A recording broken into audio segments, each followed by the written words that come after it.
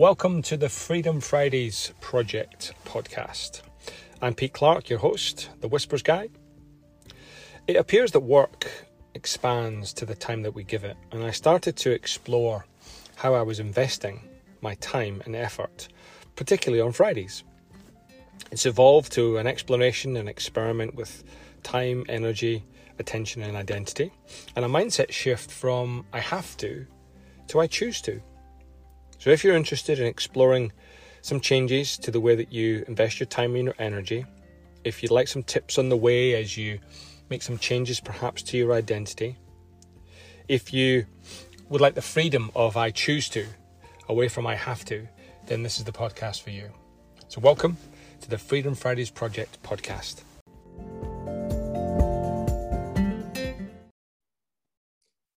Welcome to episode 32 of the Freedom Fridays Project podcast. I thought I would go solo this week, partly in response to my inability to organize anyone to chat to.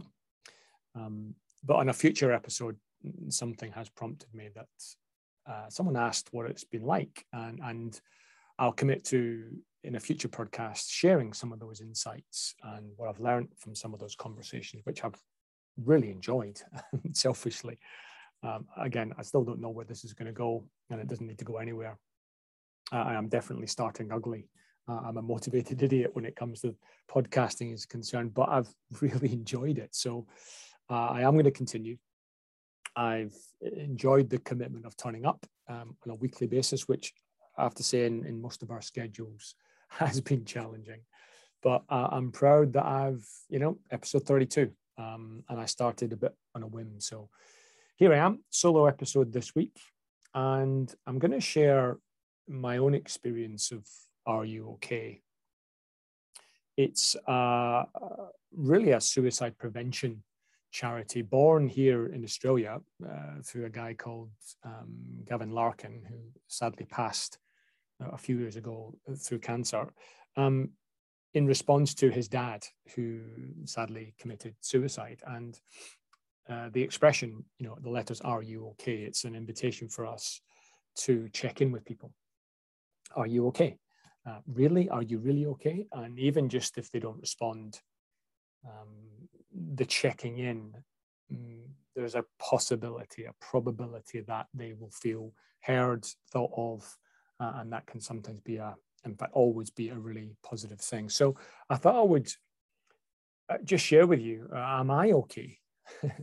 Some thoughts about what's gotten me through, what am I not okay with, where am I at, here we are mid-September 2021, when, September 20, certainly in Australia, where I live, we thought we'd seen the back end of this COVID thing, and obviously we haven't. And I hear someone this morning talking about, I'm so looking forward to 2022, and I remember saying that in September 2019, and here we are in September 21 saying the same thing. So I'm pausing my expectations perhaps on what 22 might bring, but I thought I would share a couple of things with you about what has kept me, or not, what's kind of taking me off kilter, what's kept me on kilter.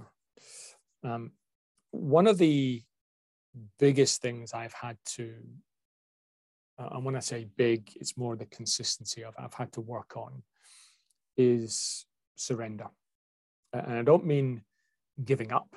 I mean surrendering the thought that I can control or need to control, or if I've not got control, it's all over. And I don't mean anything necessarily big. But just the surrendering to what is. And whilst I might not like or enjoy, and I get a worry for certain people and certain situations, I worry like probably most of us do about the state of the world. It doesn't feel like as a net contributor to that I've made much of a difference. So I'm complicit in the conditions that I say I don't want to be part, and I feel guilt that I'm not doing enough to address it. And so in that guilt and thoughtfulness, I have learnt more and more the value of surrender. And what struck me is I listened to a lady called Sarah Blunden BLONDIN, on Insight Timer, which is an app that has thousands of free meditations and guided meditations. And there's something about her voice that I resonate with. And her learning to surrender meditation is probably the one that I listen to most. It's only 8 minutes, but it just gets me, it reminds me, it gets me back into that place where I'm able to pause the worry and pause the stress and anxiety about what's not going well, globally, macro-wise or micro-wise, and just get back into being okay with what is.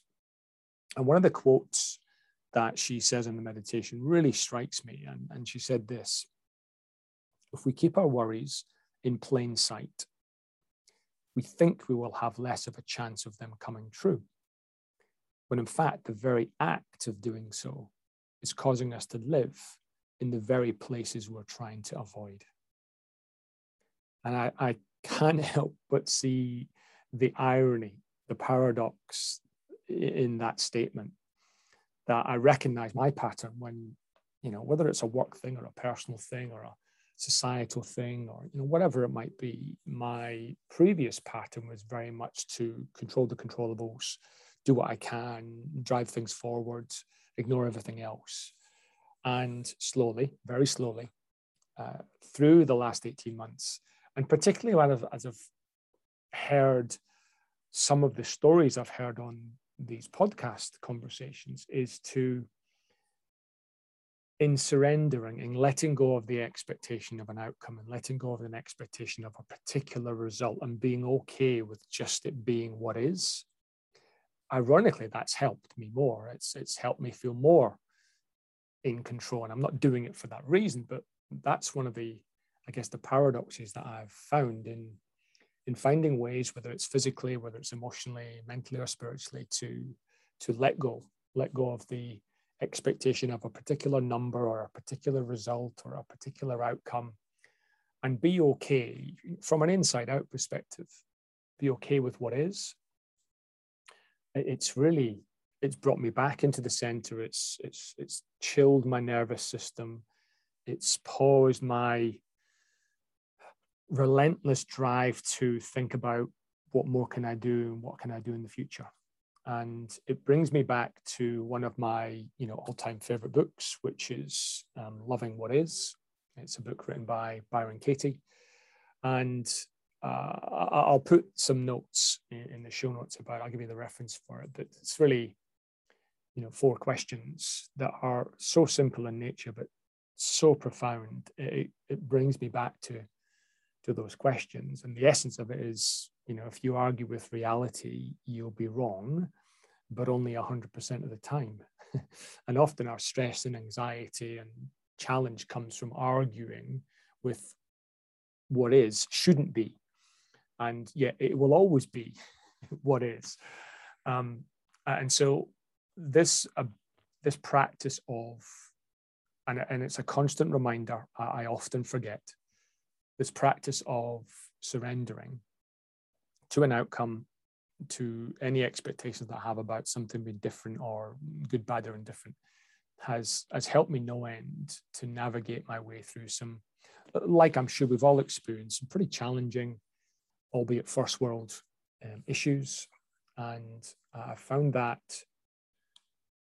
simple 30-second, 2-minute practices in letting go with it. So it might be letting go physically, a big sigh, and obviously too much of that might not be helpful, but just a big sigh, and then the extra intake of breath, and just releasing, letting go and surrendering the tightness that I'm probably holding in my body, letting go of the expectation of who might call, a friend or a client, and what projects or what initiatives or what programs I might get to run, and trying to be a little bit more circumspect about it will be what it will be. And that's probably easier sometimes when we perceive things are going well. I find it particularly challenging when I felt things haven't been going so well, based on my expectations and goals and all that sort of stuff, good stuff that I do. So that's been certainly something that's helped me, the ability to, or willingness to, or finding ways to physically, emotionally, mentally, surrender to what is and not fight it so much. The fighting seems to bring, whilst drive and possible outcomes, it seems to create tension and conflict. And, as I reflect on some of the peace and stillness I've got from listening to some of the things that Sarah Blondin has suggested in her meditations, I feel that's been a really good practice for me. So it's helped me be okay, as opposed to, I think it'd be inauthentic for me to say flourishing. But okay is, I think, okay right now, given what's going on in my life personally and professionally. The second thing, and I haven't addressed this, I haven't nailed this at all. The second thing that I've noticed is my pattern of closing in, fundamentally to protect. So when I'm under stress or I'm anxious or I'm worried about something, my pattern has been from memory since my dad died 30, 40 years ago, to just close in, bring the curtains down, bring the blinds down, and just get tight around. Nothing can touch me, nothing can harm me. And what that has led to on occasion is me forgetting some of the things that I know bring value, and that are connecting and soulful. Some of you will know that I've been married for a number of years, and we regularly talk about the same thing, i.e. the quality of our relationship. And for years, I wondered, sometimes outside my head, which led to a different conversation. For years, I wondered, why are we talking about this again? Didn't we talk about this last month or last week? Didn't I give you a Valentine's card 9 months ago? Don't you know that I love you? I thought we were done with this. We did that yesterday. Apparently not. And very slowly, it dawned on me that the ongoing conversation with my wife isn't about the relationship, isn't about the quality of the relationship per se. It's not about that content. It's about the conversation itself is the depth of the relationship. And if you sense there's something in that for you, then, if the conversation about the quality of a relationship stops, it seems that the possibilities for that relationship become smaller. And it's possible that, one day you overhear yourself, as I've read, engaged in another meaningless transactional conversation. And so therefore, when the hard issues arise, many of us stop having these conversations and the relationship deteriorates and festers, albeit minimally and on a micro level and slowly, then for it to, perhaps have some hard stops. So I'm really conscious that that's my pattern. When I'm busy, I have a relentless geekness around the books and the personal development, and I could probably immerse myself in this content forever. And if any of you have seen me online, you'll know that I stand in front of a bookshelf. People wonder, have you read? You can't have read all of them. Well, I have. I won't have read all of them cover to cover, but most of them will have, earmarked pages, notes written in them, or post-it notes indicating a quote or an exercise or a line. And so that's when I get stressed, I close in on that, knowing that I'm thinking it's helping me. And so I've got to find ways to break out of that, to reveal myself, not have necessarily a task or some content to speak about, but purely just the talking. Where am I at? Where are you at? What's going on? Should we talk about the weather? Should we talk about the cloud formation? Should we talk about our family and friends in the UK? Should we talk about a client experience I had? Should we just talk about the kids? Should we talk about, we've been enjoying Ted Lasso on the TV, and should we talk about that? And so it doesn't really matter what the content is. It's just the talking itself, the dialogue, the conversation, wherever it goes, wherever it meanders, seems to help. And so partly I'm sharing this because in sharing it publicly, I'm reminded, and I fall off that wagon regularly when I feel I'm under pressure. The third thing I would share at this point is there's many of us, and I would put myself in this category on some things, not everything, that like things to be tied up in a bow. And, you know, if our experience of, you know, what COVID's brought, you know, the upside and the downside is that rarely things are necessarily tied up in a bow. And whilst I feel that, for example, my youngest is going through her last year at school, and she's missed the last, you know, since June, and unfortunately will not go back to school. Now, she's maybe one of a rare bunch of kids who actually have loved school, have loved the process, the content, her friends, the experience, and she's gutted. She's gutted that she's not gone back to school. And so that hurts. That's painful for us to experience and painful for us to try and navigate as parents. And yet what I've tried to work on, and it's a constant work in progress, is to be okay with it not being tied up in a little bow. It is. So it kind of reflects back on the circuitous surrendering to what is, that being tied up in a bow is okay in certain circumstances.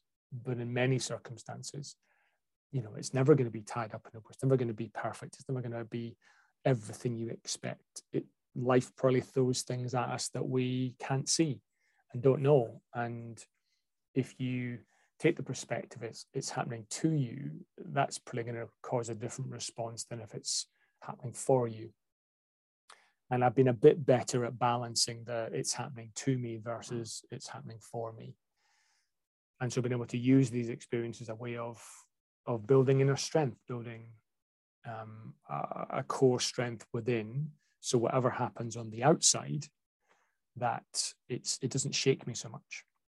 It shakes me a little bit. I can still feel it in my body and my nervous system when things happen, but it's for an hour or a day, and it's not for a week or a month or a lifetime. And so I've found that that's really helped. And so I'm going to pause there and close the solo episode.